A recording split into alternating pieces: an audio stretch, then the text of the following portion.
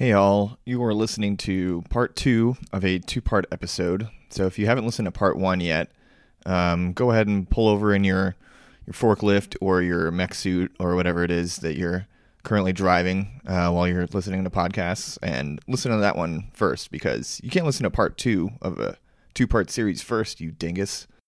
Hope you enjoy it. So now we're going to get to the crowning element of this list we gave you, which is the spices. The spices were crucial. The spices were a huge motivator or incentive for the Dutch going anywhere overseas, as well as through space. Through space and time. Yep.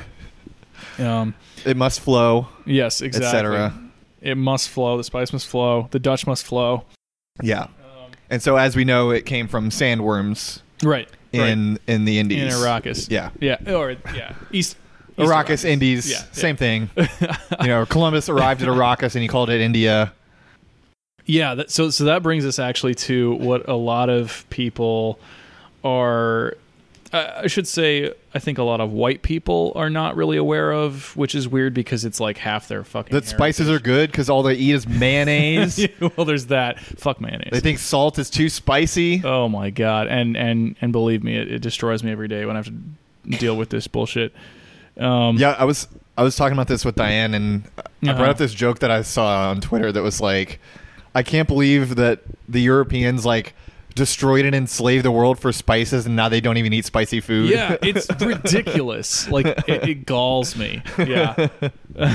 Oh man. Oh my God. Laughing to keep from crying. Oh, yep. They say that if you smile, then you won't have a panic attack.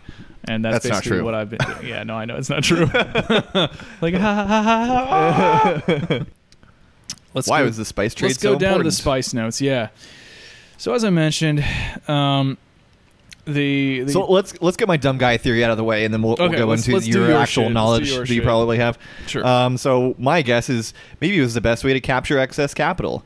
Capital for military development probably had some pretty hard limits in terms of how many soldiers could be controlled and fed, and how much industry could be dedicated to it. So the sources of spices were that doesn't make sense. That's just a fun fact. So basically my idea was maybe it was a way to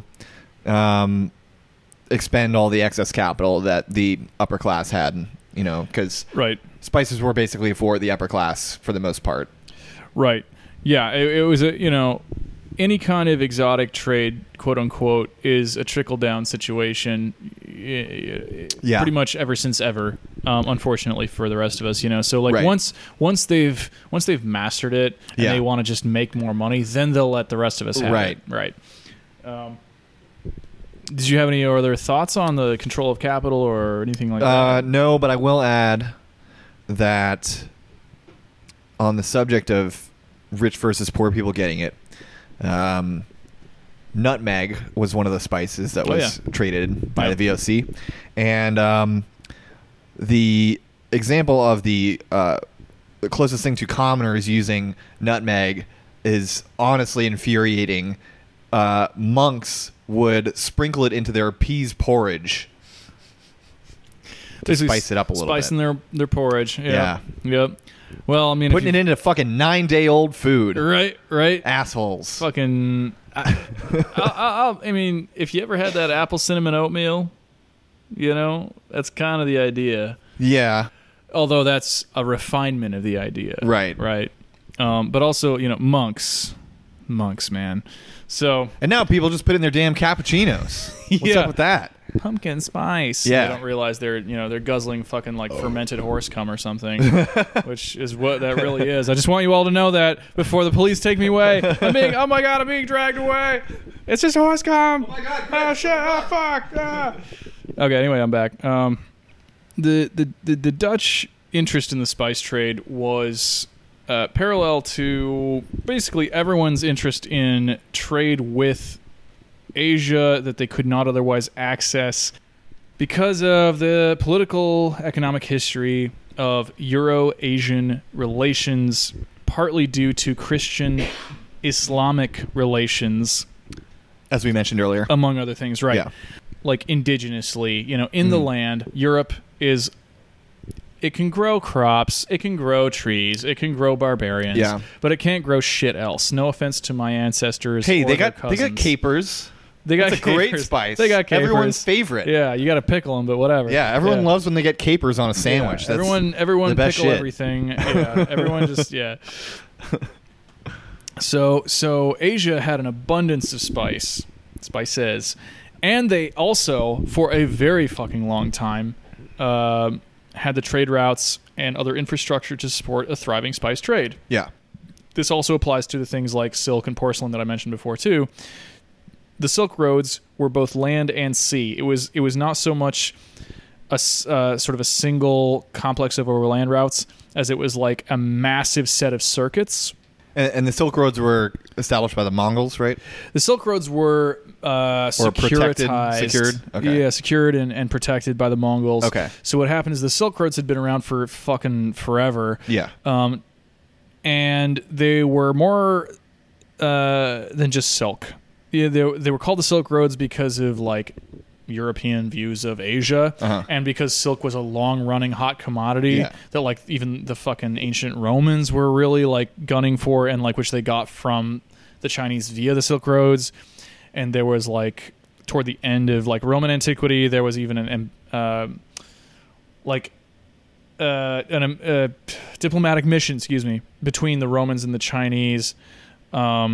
And so the Silk Road is where you use the Bitcoin that your monks created to buy drugs, right? Right, drugs and underage prostitutes. Yes, right, that's okay. correct. Yes. Yeah. And you use one on the other. I can't remember how it goes, but yeah. So the Silk Roads were both land and sea, and the land one is the one we tend to know more, which is like it goes from basically like various points of China, production centers, etc., across China, from east to west, through Central Asia, among the various passes, in those mountains and steppes and plateaus, through Iran, through like Samarkand, and so forth. A lot of the stands as we know them now, and then all the way to the Levant, to Asia Minor, and so forth. So, and Arabia. So that was an extremely kind of mutually enriching complex of trade, which no single power controlled. Okay. Right? And this is key. No single power controlled the Silk Road on land, and no single power controlled the Silk Road on sea. Right, because it was based on Bitcoin, which is decentralized. Right. A bunch of monks getting approved by their religious leader. Yeah. So the maritime route was basically from like the Chinese coast. I can't remember exactly where it technically ends, but it did basically trade up to Japan. So we could just pretend that it went all the way to Japan. Shanghai. Yeah, it's like Let's Shanghai, Japan, etc. Yeah. That whole area, Sea of Japan and East China. And it's sort of, that was the one bookend, and it went all the way down through Southeast Asia, through the Malacca Strait, the Malay Peninsula, and Sumatra and Java, all the way west up through what we now call Bangladesh, India, Sri Lanka, all the way up India again into like past what we now call Somalia and Iran and the Persian Gulf, Arabia, and Egypt, more or less. So massive. There was no like channel network from the Mediterranean to like the Indian Ocean, right? Not yet. Okay. So it was reliant on, at this point, if you were in... So you had to go over land to get to the Mediterranean? Yes, exactly. Okay. Exactly. And so it was like this. The land routes were good because as long as you had the land access, you could go kind of anywhere. Okay. Right? Because that's where humans live. Yeah. Generally. But the sea routes were also faster, typically. Yeah. And like... you could haul way more shit. Exactly. Yeah. And I think that technically it was maybe like 50% or even 100% longer than the land routes overall because you were seeing so much coast. Right. And so the maritime routes were like really great, but they were controlled by the land access in the Middle Eastern and North African region because there was no Mediterranean to Indian Ocean. Which means the Muslims. Exactly. Yeah. So once the Muslims took over, the Abbasids and so forth, once they got all that area, then they were in this key position, which is like, for them, pretty cool. Yeah. They're like, oh shit, like Islam and riches. Nice, not bad. And this is actually, I think, one reason that the Arabs were originally successful merchants even before Islam. Yeah. It's because they're on this really strategically located peninsula where they can just be like, all right, we'll take it from here, So anyway, the Muslims in the 700s began to expand after the death of Muhammad, and after that, they encountered in the east, the Tang dynasty, who was trying to... So geographically, the Abbasids were moving east from Arabia and the Levant. The Tang dynasty was moving west from like Xinjiang, which is western China. And they met with all their different allies through some political finagling in the Battle of Talas, which is famous for, again, Asian studies types, but which most people have no fucking idea about. Yeah, I've never heard of that. Yeah, it's a really crucial battle, which resulted in this kind of balance of power in that area. Okay. Where the Tang dynasty were defeated technically, but they both kind of saw that like the Abbasids had no real point at that point in moving east into Chinese desert, and the Chinese knew that the Abbasids were too powerful to push west from there. And it was too costly to move over the desert into that area again. Okay, so the Tang dynasty got their asses whooped by the Abbasids, and this is actually the point at which a bunch of the Turkic peoples became Muslims. This must be why they're doing the whole Xinjiang thing. Yeah, doing the ethnic cleansing of the... Actually, yeah. So this led to the incursion of the Uyghurs and the Tibetans Uyghurs, into Xinjiang in that area. And the Uyghurs were some of these Turkic peoples who were converted to Islam through that kind of course of events, because they're like, oh, the Abbasids are kind of badass, let's become Muslims, Yeah. Like, cool. And so forth. Right, so this had massive repercussions for a variety of reasons. Getting back to the point, what it led to is that the Tang dynasty realized they'd have overextended themselves, and they began to kind of turn inward for a little while.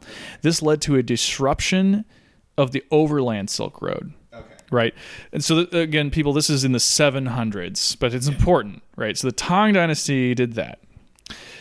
So this resulted in Silk Road merchants turning to the alternate routes along the maritime Silk Road, energized that over, in preference to, the land road. And the maritime Silk Road, again, spans from all the way from nearly Japan, basically, all the way around to Persia and Arabia. So we see a precedent in that era for these ancient sea routes and systems creating mutual enrichment of all these different societies along the way. But unlike the Phoenician thalassocracy, which we discussed, these societies were ethnically distinct in most cases. They were generally autonomous. They had different religions and political worries. So there was no single permanent hegemon when it came to control of distribution, which is one of our favorite themes. Yeah. And so cultural and mercantile exchanges were also not especially extractive. Like extraction maybe occurred on a local level, no big surprise, but it was not extractive in the way that the colonial systems would be later. So they were kind of like skimming off the top and not so much. It was like more what merchants traditionally did before capitalism, right? So then you see later in the roughly 12 to 1300s, the Mongols up in the north of China, they take over China. They took over a bunch of like the Middle East, and the Mongols were in some ways horrifically brutal, but in other ways they were extremely humane. They created like standardized currencies, standardized roads. They created a system of security called the Pax Mongolica in sort of English historical terms, in which it was said, I think that the proverb or the adage was like, a virgin with a basket of gold on her head could cross from one side of the empire to another without being harmed. Wow. Like people were like, they trusted it that much because the Mongols would fuck you up if you didn't let them go. Nice. Right? So this was very important, and this actually led to a lot of the exchange of goods and ideas in the Middle Ages that enriched Europe because they were like, well, the Mongols scare the fuck out of us and we don't like them very much, but they were also ensuring that things kind of get through to us. Yeah. So we'll trade with them. We'll get that stuff and we know it'll happen. Right. So then historical processes happened. Also spices began to flow, right? Yeah. So Western buyers, if they had access to these routes, could access exotic spices that the Mongols could access. And of course, any trader worth their salt, if you will, would trade salt and spices, right, along these routes. But then, by the way, the Black Death, which we saw in the 1300s, came from Mongol, we believe, military units who moved westward from somewhere in the steppe into the Middle East, and then the rats that came on their baggage trains and stuff boarded Italian ships that went to Italy. Those rats had the bubonic plague. That spread the Black Death into Europe.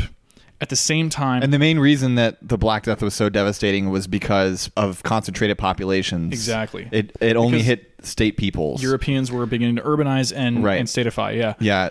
I don't think we've mentioned this very much at all, but like... prior really to the modern age, states were pretty transient because they could just be wiped out by disease very because quickly. They were very concentrated. You had to have a concentrated population to have a state. And so if anyone got a disease, they didn't have much in the way of medicine, so it would just kill everyone. Yeah. So this was an era in which states were becoming more stable, partly due to that. Yeah. But then this massive pandemic happens, partly because, again, of the ability of people to move securely from one location to like 2,000 or 3,000 miles away because of the Mongol security regime.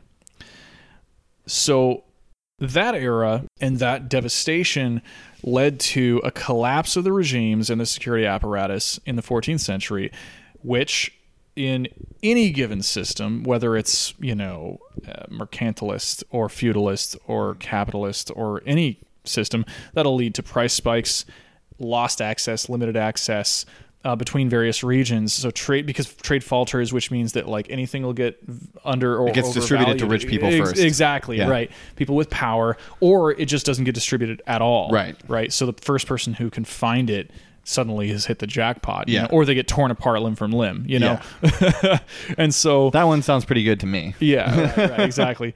So then, because history moves faster than human lives, in a strange kind of way, the 15th century saw Europeans going, well, that sucked, what do we do now? And by this point, the collapse of the Mongol regimes had led to enabled a rise in Islamic regimes again in the Middle East and Asia Minor. This was the fall of the Byzantines finally.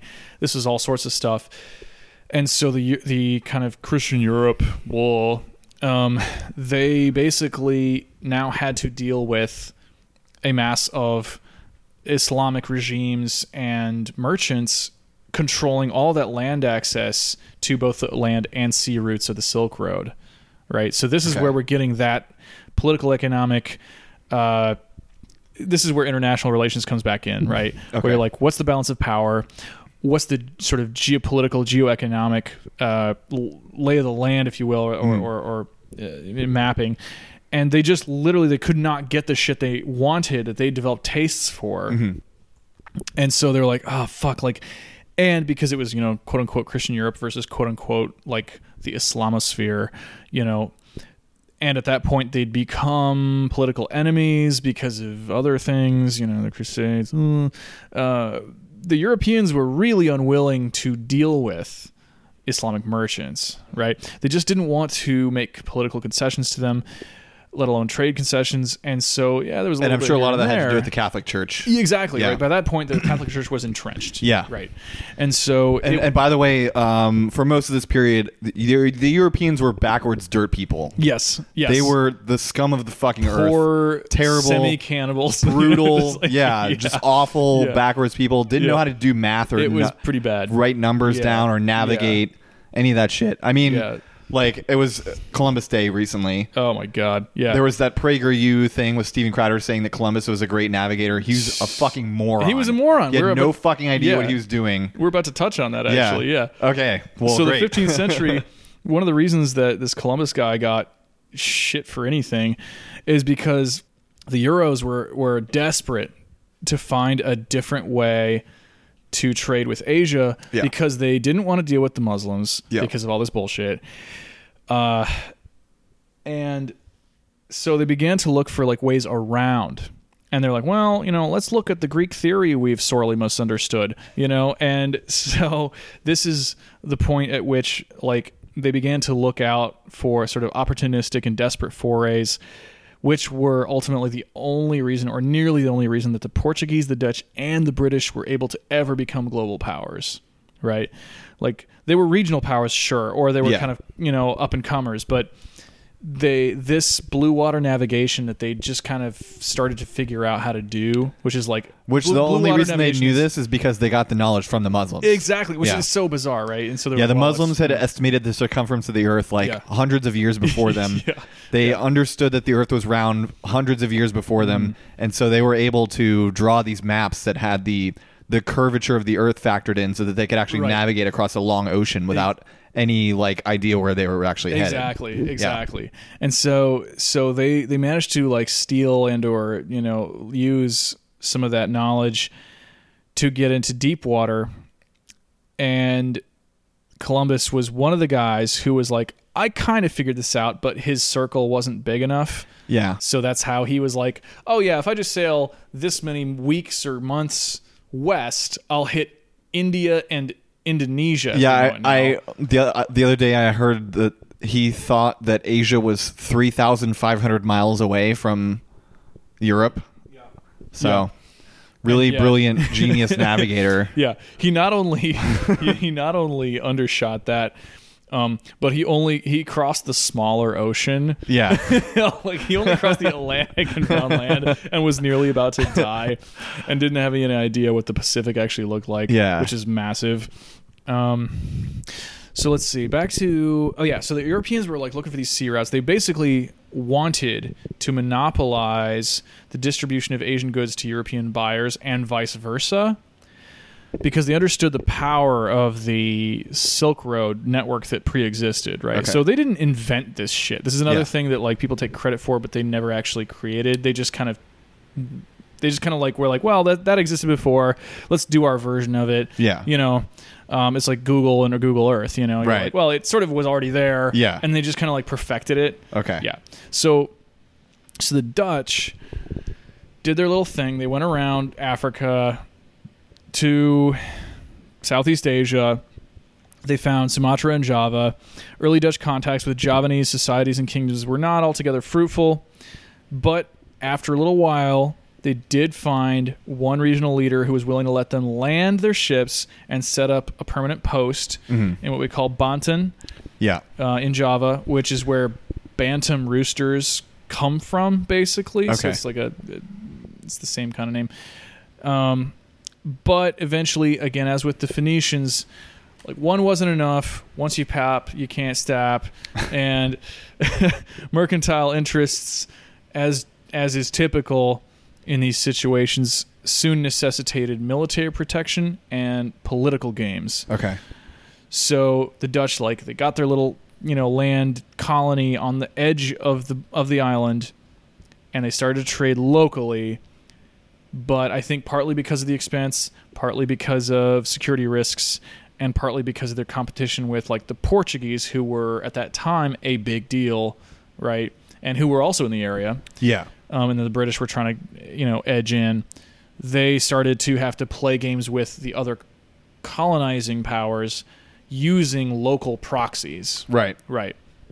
So that led to the Dutch essentially making deals, breaking deals, just like the, colonists in North America did often, right?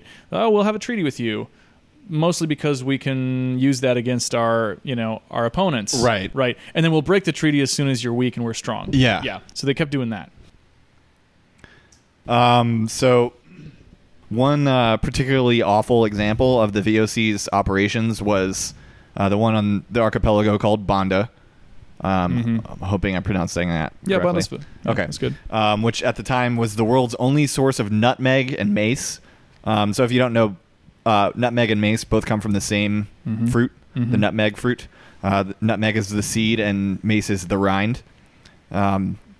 If you ever want to use it in cooking, mace is like a more delicate version of nutmeg. It's pretty nice. A little milder. So the Europeans wanted to control the trade of nutmeg, so they could put it in their fucking peas porridge or whatever the fuck. Right. Put So in cookies. Yeah. So in the 16th century, the Portuguese conquered Malacca, which was an important trading hub for nutmeg. And by the way, like, I don't know if we've emphasized this enough, but like, the source of spices was kept very secret. Yeah. And spices themselves were shrouded in myth. Yep. So traders would come back with spices and they would like tell tales about them. Oh yeah, it comes from this dragon's hoard that I dug up.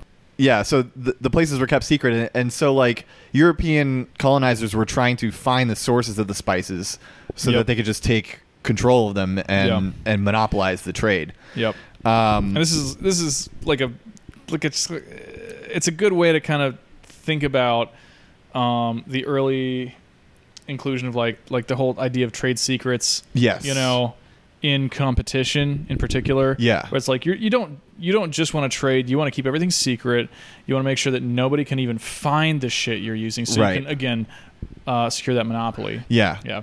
And also like on the reverse, like the quest for knowledge that we kind of associate with Europeans was really a brutal colonial project. Oh, absolutely. Yeah. So yeah, the Europeans were constantly they were on a long quest to like find the source of the spices.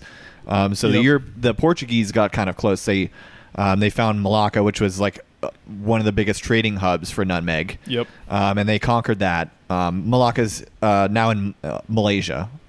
Well, it's in the same spot as it was back then. Yeah, but it's in what is now Malaysia. So the VOC wanted to control like the source itself. So it made a lot of effort to learn the location of the Banda Islands. So historians aren't sure whether they like basically tortured people to like get the location and get them to drive them there, or if they found someone who was like willing to do it. Right. Either one is possible because both happened in colonial projects, you know, throughout history. Yeah, there was a lot of very vicious suppression. Yeah. As well as like cutthroat competition, you know, depending on who they were. Right. Yeah. So they basically got some Indonesian people to help them navigate to the Banda Islands. And so I think at first what they did was they set up a treaty with one of the local leaders, and it basically said Not like, surprising. oh, we'll get rid of the Portuguese if you let us buy your spices. And so they were thankful at first, and then almost immediately Devil's bargain. Yeah, they started just murdering people. So they Eiffel Tower. all told, they killed or sold off into slavery 14,000 Bandanese people, which was over 90% of the population of the islands. Yeah, again, those couple of islands or a few islands is like, I've flown over them and they're not large. Like, yeah, it's a tiny look it up on a map. It's a tiny archipelago. Yeah, it's just that. The total population was 15,000. Yeah, so it was not very big at all. Yeah, that part of Indonesia it's a bunch of islands, but they're all very small. You know, it'd be like being on Molokai or something in Hawaii. Yeah, it's very small. So needless to say, they got the monopoly they wanted. So they controlled it for a long time. At one point, the British, also trying to gain control of the nutmeg trade, negotiated a monopoly with another Bandanese leader. But in 1667, they traded it to the Dutch for control of Manhattan, the island in New York. Never heard of that place. Later, during the Napoleonic Wars, the Dutch Empire went through an interregnum, which is basically like a period where the state doesn't really exercise much control. Yeah, interregnum is understand basically correctly. typically it's like you said, like there may be a government, there may not be in action, but there's no official like they were tied up in other matters. Autocrat or something. Yeah, exactly. So during the interregnum, the British went and cut down some of the nutmeg trees, and they transplanted them to countries near Indonesia, like Those Sri Lanka bastards. and and Malaysia, in order to break the monopoly. Right. So that was actually the smart strategy. Yeah, exactly. It's like, well, while you've Probably got could have it. avoided this whole situation if the locals had just done that. But I don't Right, know. but they had no scope outside of their own island, which Right. is the issue. Yeah. Let's not blame them though. Yeah. So that's what I have for that section. Pretty awful shit. Yeah, the Spice Islands are, again, I've mentioned, twice now, 3 times that I've flown over the Banda Islands. The Spice Islands in Maluku are basically where I grew up in the first, third of my life. And there's a ton of spices there. I mean, they have cinnamon. Probably some shit we've never even heard of. Yeah, they have, well, among other things. They have, let's see. All right, so the Spice Islands that we've been talking about briefly, in this area, again, we mentioned nutmeg, which is a big fucking deal. Yeah.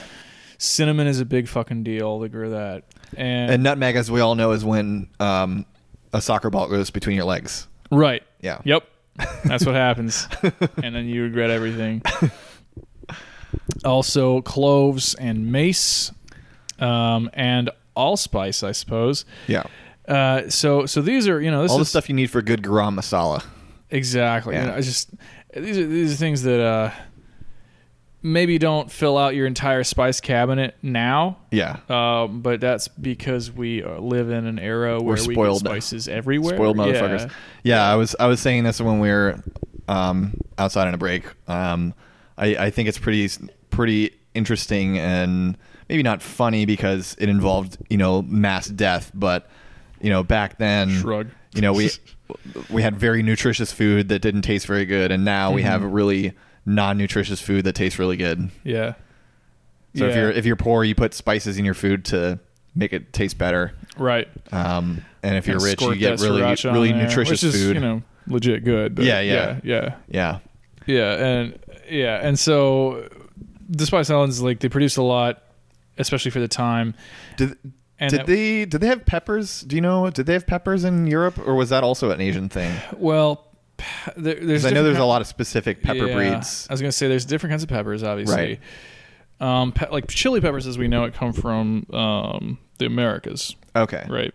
But they were rapidly brought over to Southeast Asia to grow. Okay. Right. So that's where you get Thai. So Thai and chilies Malay did come chilies. from. Yep. Okay. Yep. All that shit, all that good shit. So what about bell peppers though? That's like a mutation of those same peppers. Okay. As I recall. Gotcha. Okay. Yeah. So now, a lot of Southeast Asian cuisine is based on things that were brought over through the colonial system from other colonies, right?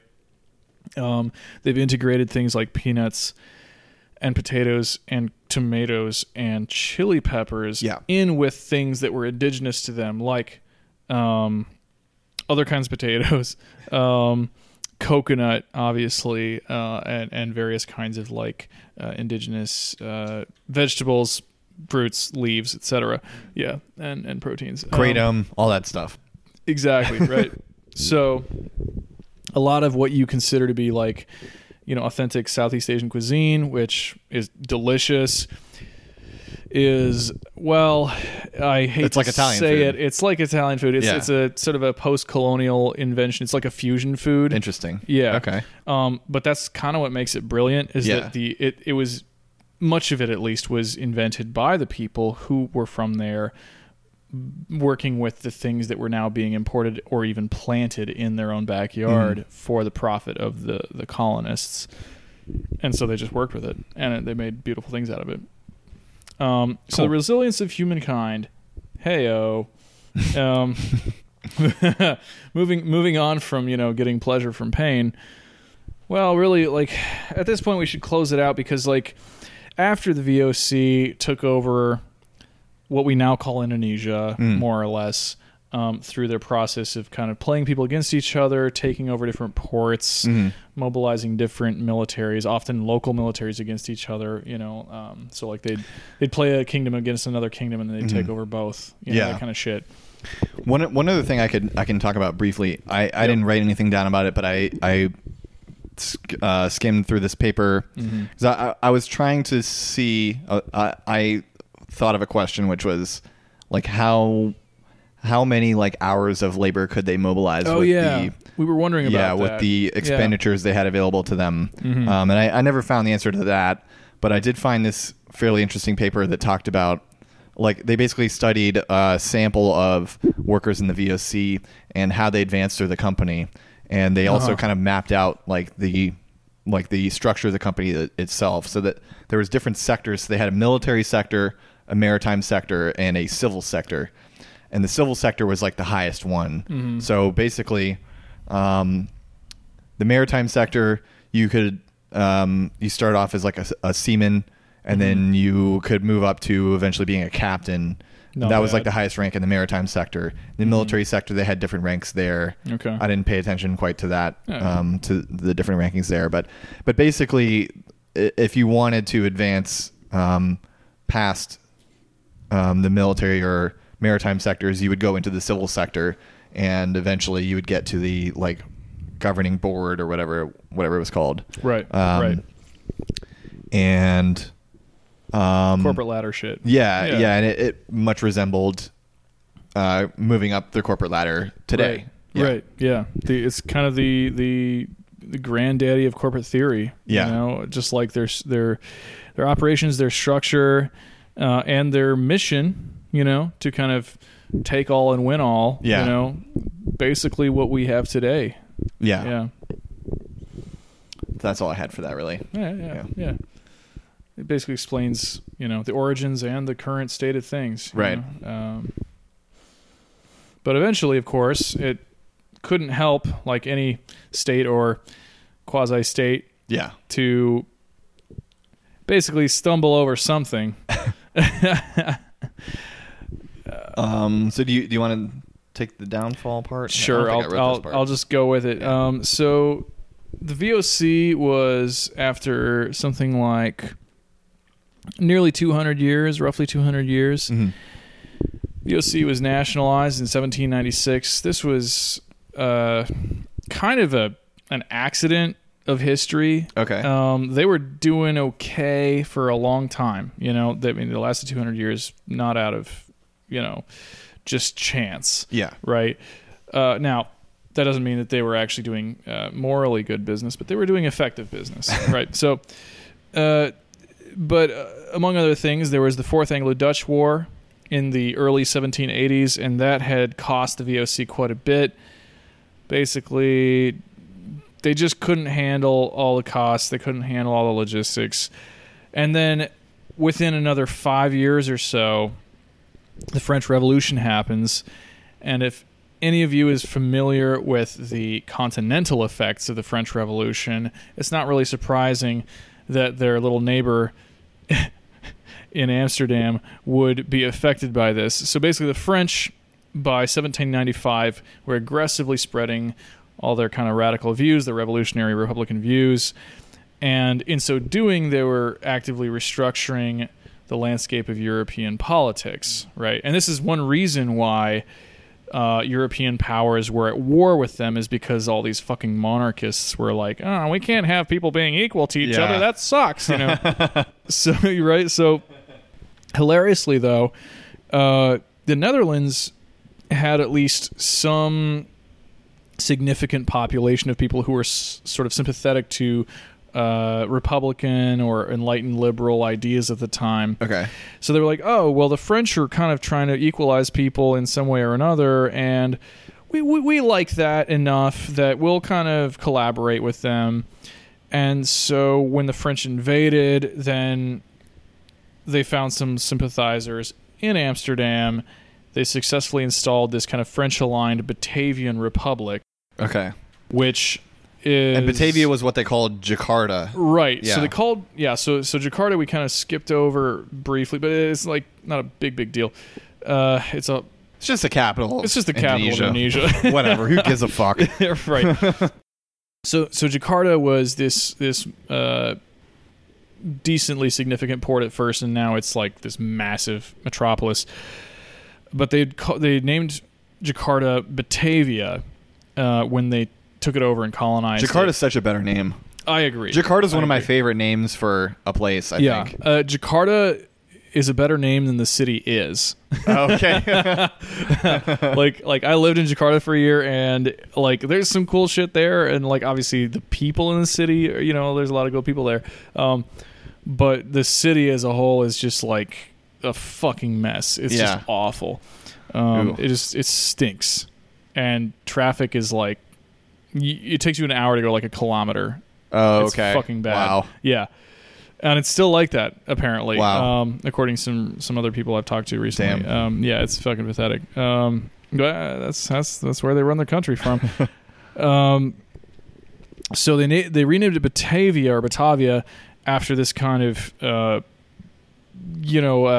even pre-medieval like antiquity tribe, ancient tribe that the Romans had encountered up in that area. So it was this kind of mythical name for like a Germanic or Germano-Celtic group of people in Europe. For some reason, they named Jakarta that. But then, when the French invaded Amsterdam, 200 years after they took over Jakarta. Yeah. When the French invaded Amsterdam, they were like, oh, let's have this fancy republic. And they renamed themselves, the Netherlands, the Batavian Republic.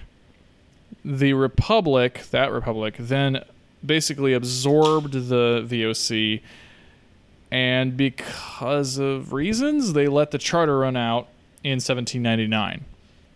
Okay. So the VOC was already kind of like weakened by these previous wars with the British, with others, and then can't even trade any nutmeg anymore. Right, and the French just kind of like showed up. They're like, "You're all fucking Republicans now," and we're talking in the Republicans in the political science right sense. Yeah.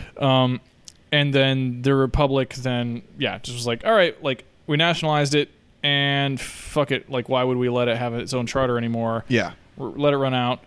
So then, after the Napoleonic Wars kind of came and went over the next decade or two. Then the Brits kind of took over the former VOC's currently Dutch colonial infrastructure and kind of did their own thing. And it's funny because the Brits were always like lusting for that region. Yeah. The Brits and the Portuguese and the Dutch had traditionally competed a lot in like the Malay region, which is one reason why the Brits colonized Malaysia, created Singapore out of almost nothing, and had and claimed part Burma, of Borneo. right, too? Borneo. Oh, okay. Yeah, and then the Portuguese had a variety of other like port colonies, including what is now Timor-Leste. But that's also complicated Indonesian history. So after the Napoleonic Wars ended, the Brits kind of like, okay, we'll assume control over this and like, rub their grubby little hands together. But after that, they kind of did some administrative things, and the Dutch kind of took it all back again because of this kind of cascade effect of political seizures. And so basically, the VOC kind of formally disappeared. But really what had happened is the Dutch had achieved their big goal, which was to create a projection of the state, create power through that. Okay. The VOC had served its purpose.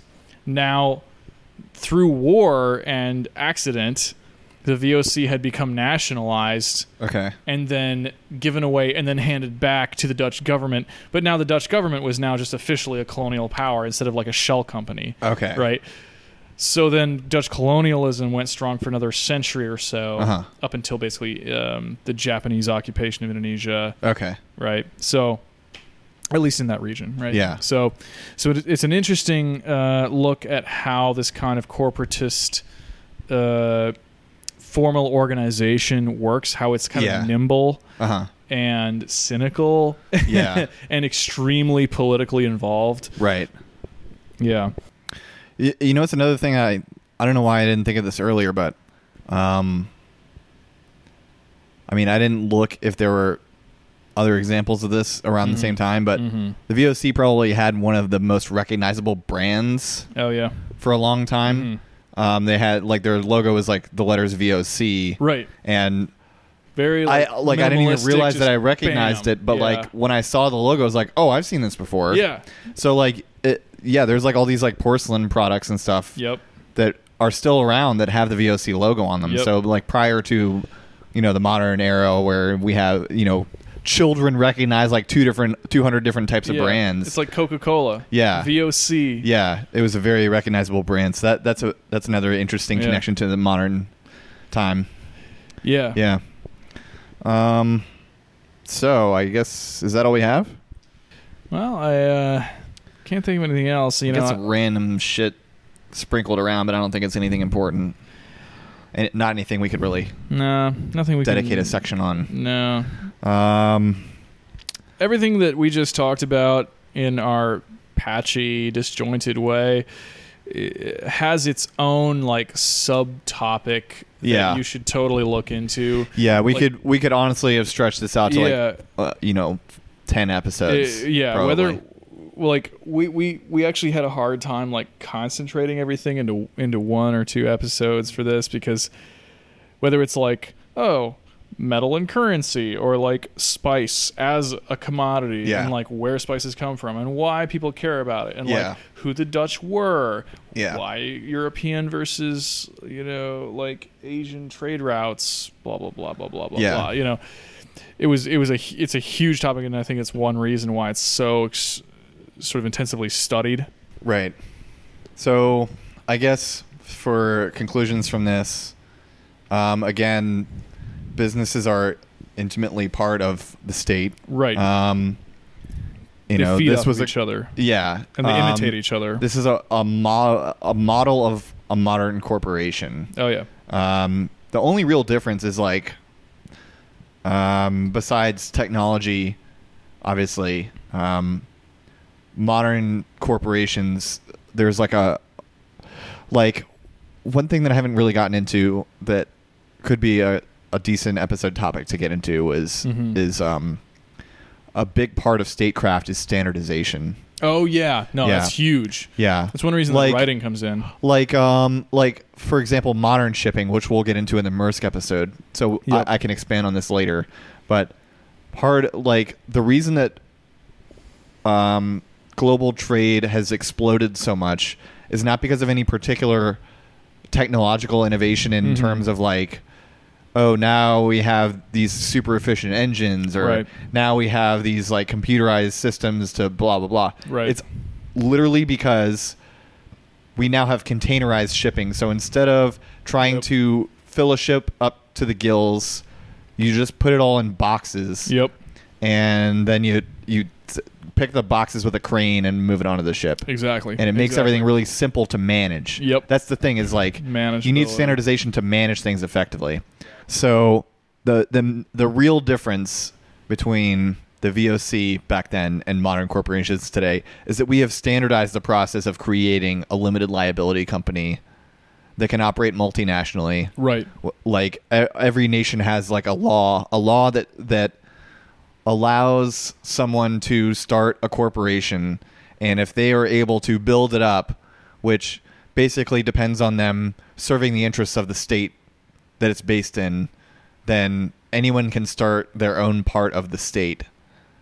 And both the legal structure and the way that money works ensures basically that it will uphold the state's interests in one way or another. Right. Either directly by building, military implements or supplying it with resources, or indirectly by serving its employees, like with coffee shops or fast food restaurants or whatever. Right. I guess that's all I have. I can't think of anything else. I mean, I don't know what else there is to say about this one. Yeah. I mean, there's a lot more we could say if we did more research, but we didn't, because at some point you got to quit. Yep. We've been talking a while. Yeah. We're both pretty tired. So, if you enjoyed this episode, once again, I'm Ryan Salisbury. Chris Nivens. Yeah, Chris Nivens. Be found on Twitter. Right. I'm at Handle of Rye. Chris is at Solidarity_Goth. Yep. Our podcast is at NeighborSci Pod on Twitter, Neighbor Science on Facebook, Neighbor Science on Patreon, and Neighbor Science on Instagram. Our website is neighborscience.podbean.com. I'm gonna get a domain name eventually. I always put off. Well, you purchases. don't like Podbean.com? I always put off purchases as long as possible. Like I have a lot in savings just because anytime I think of buying something, I'm like, I don't need it right now. So like, you're better than I am. I only recently got rid of some jeans that I had since I was 18 years old. I'm 29 right now. So I had them for over a decade, and it's mostly because I don't like buying shit. Yeah, I mean, I get it. So I've been procrastinating on buying the domain name, but I will do it eventually. Hopefully, no one scoops it up from me. Someone who wants Neighbor Science podcast or something like that. Jeez, they kill 15,000 domain names to get yours. God. Yeah, I think that's it. Yeah, once again, if you sign up for our Patreon, any amount over $1 or more, and you can listen to any content we clip out, which is usually extra stories about stuff that's happening to us, or me saying something racist, and the pre-show chats that us warming up, talking about whatever is happening at the time. So check that out. Sometimes it's actually good. Yeah. Once in a while. And our next episode on this topic is going to be about Maersk, the modern Danish shipping company. So that should be interesting. Yeah. All right. Well. Bye. Bye.